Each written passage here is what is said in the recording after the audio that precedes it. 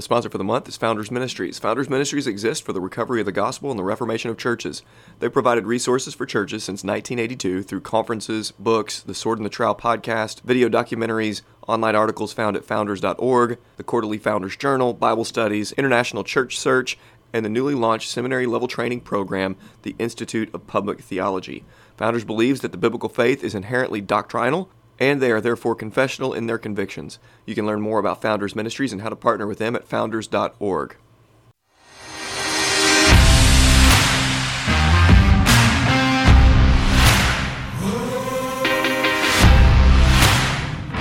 Welcome to the Shepherd's Crook podcast. The Shepherd's Crook exists to provide care, counsel, and resources for pastors. You can get more information at theshepherdscrook.co. My name is Jared Sparks, and I'm a pastor coming alongside other pastors, reminding them of the chief pastor.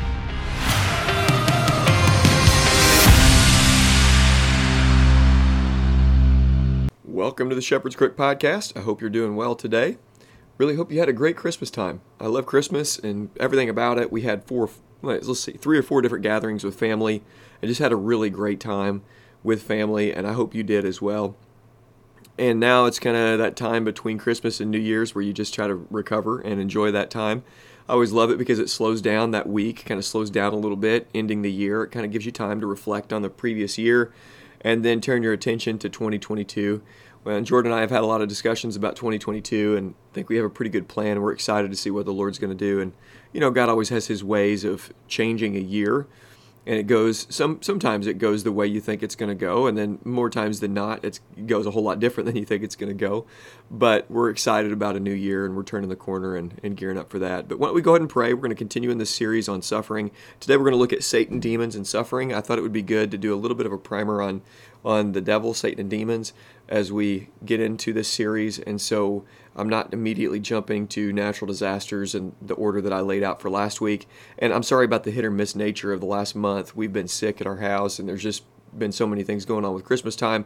It's just been a difficult thing to get in here and to record. And so we'll have a more regular schedule back in January. But today we continue on in this series. And we're just doing a little intro. We're doing like a little kind of just putting this series right in, or putting this into the series, and hopefully this can be helpful as you think through Satan and demons and suffering. Because you're thinking about suffering, you have to think about Satan and demons as well. So let's go ahead and pray and ask for the Lord's help, and then trust that he's going to give it. Lord, we just thank you for your grace that's upon us. We ask for direction. Holy Spirit, thank you for your work in our lives. Thank you for indwelling us. Jesus, thank you for coming to destroy the works of the devil.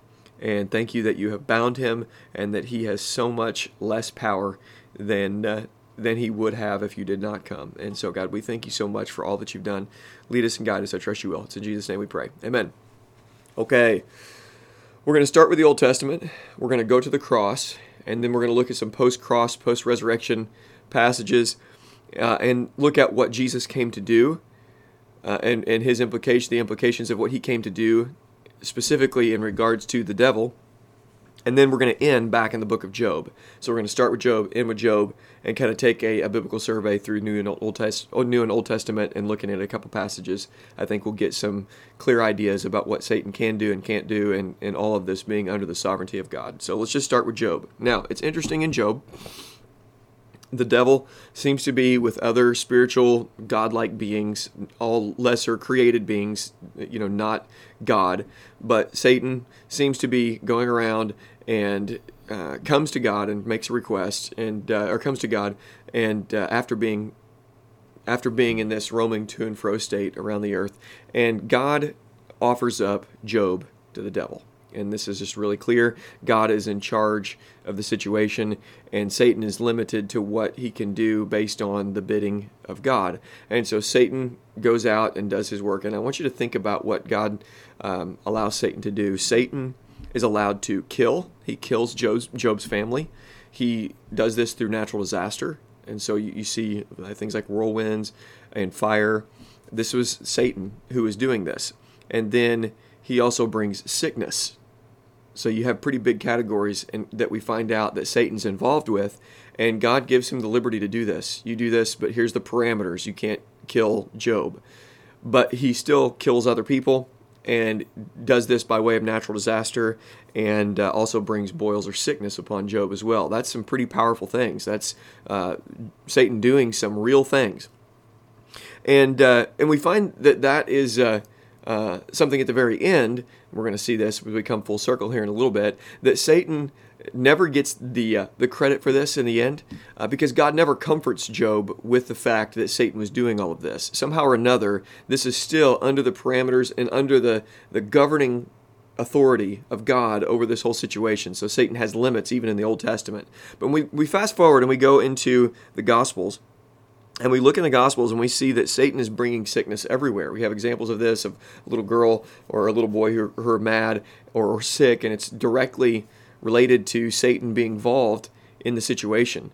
And as you read through the Gospels, you're just reading through, and it's like Satan and demons are everywhere. I mean, they're just all over the place. And they end up in a herd of pigs after making a man mad, in the cemetery. The situations like that are everywhere. And so you see this rampant activity of Satan and demons when Jesus shows up. And I think there is a reason for that. And then what happens often today is we read the Old Testament or we read the Gospels, and we think that everything today is exactly like it was when Jesus showed up. And so we look at things in the world, and especially within charismatic circles, Satan is given credit for absolutely everything. Everywhere you look, Satan's at work. And we credit Satan to basically being omnipresent, like he has the same, it's almost like he has everything that God has, but he's just, the dark force. And so you have this dualism kind of talk that happens where Satan's doing his thing and God's doing his thing, and there's this cosmic battle, and then hopefully, God's going to win in the end. But Satan really is this huge and powerful being, because we look at the Gospels and we see this everywhere. It's like, my goodness. And we look at Job, Satan seems to have a ton of power. And so, how do we approach then when we think about suffering, or doing a series on suffering here, when we're shepherding our people through seasons of difficulty? How do we think biblically about Satan and demons? And pastors, I want you to consider this, and everybody else listening in, a couple passages that I think will be helpful. And I think after we see this, these few verses, we're going to have to say that there is a massive difference between pre and post cross and resurrection demonic and satanic activity. That Jesus came to actually do something that affected Satan to where Satan is not active in the same way he used to be active. And I think these verses really lay out a compelling case that Satan and demons are actually bound right now. Okay? So we're going to start in 1 John, and we're going to look at 1 John chapter 3, verse 8. And I want you to think about what Jesus came to do. And you've read these passages, probably preached these passages, but sometimes we don't know how they relate to one another. And so I think, again, at the end of this, we're going to see a massive difference between pre and post cross with Satan's activity and demonic activity. Okay, look at verse 8. The reason the Son of God appeared was to destroy the works of the devil. That's a pretty explicit statement. The reason the Son of God appeared was to destroy the works of the devil. And if we just ask the question, did Jesus actually do that? And then give an answer, yes, he did, then we have some direction here. There's something that Jesus actually did to Satan. And when we just say Satan, Satan is representative also of his minions, which would be demons who are along with him, a part of the third of the angels that rebelled against God, that went along with the devil, went along with Satan. So Jesus came to destroy the works of the devil, and that's what he did. Now, we can't just say, that's what he did from this passage. But when we have other verses that really speak to this, that gives us some clarity. And we start to fill in the gaps here of what we're thinking. Did Jesus actually destroy the works of the devil? Yes, he did. How do we know he did? Okay, consider Colossians 2:15. Listen to this. We'll start in verse 13. And you who were dead in your trespasses and the uncircumcision of your flesh, God made alive together with him, having forgiven all of our trespasses by canceling the record of debt that stood against us with its legal demands. This he set aside, nailing it to the cross. And then verse 15, he disarmed the rulers and authorities and put them to open shame by triumphing over them. He put rulers and authorities to open shame by triumphing over them. Jesus was victorious over these rulers and authorities. This is what Jesus did. And then to make it more explicit, this is Hebrews chapter 2, verse 14. Listen to this. Since therefore the children share in the flesh and blood, he himself likewise partook of the same things, that through death he might destroy the one who has power over death, that is the devil. Okay, there's an explicit statement. These rulers and authorities, and if you just remember Colossians 2:14 and Hebrews 2:14, it can be helpful. Jesus destroyed the devil. He has power over death, that is the devil, and Jesus came to destroy that one, the devil. Now, destroy does not mean cease to exist, because we hear this in just a little bit from 1 Peter, but I want you to, again, think about this. These are statements that are leading us down a road of saying that Satan and demons had some sort of power that pre-cross, that they do not have post-cross. Jesus did something that affected them, both destroying them and putting an end to their work. Now, I think, as a postmillennialist, this is, and I think amillennialists would agree with this as well, they would point to these passages and say, see, Satan is now bound. He is bound. And I think Satan is bound right now.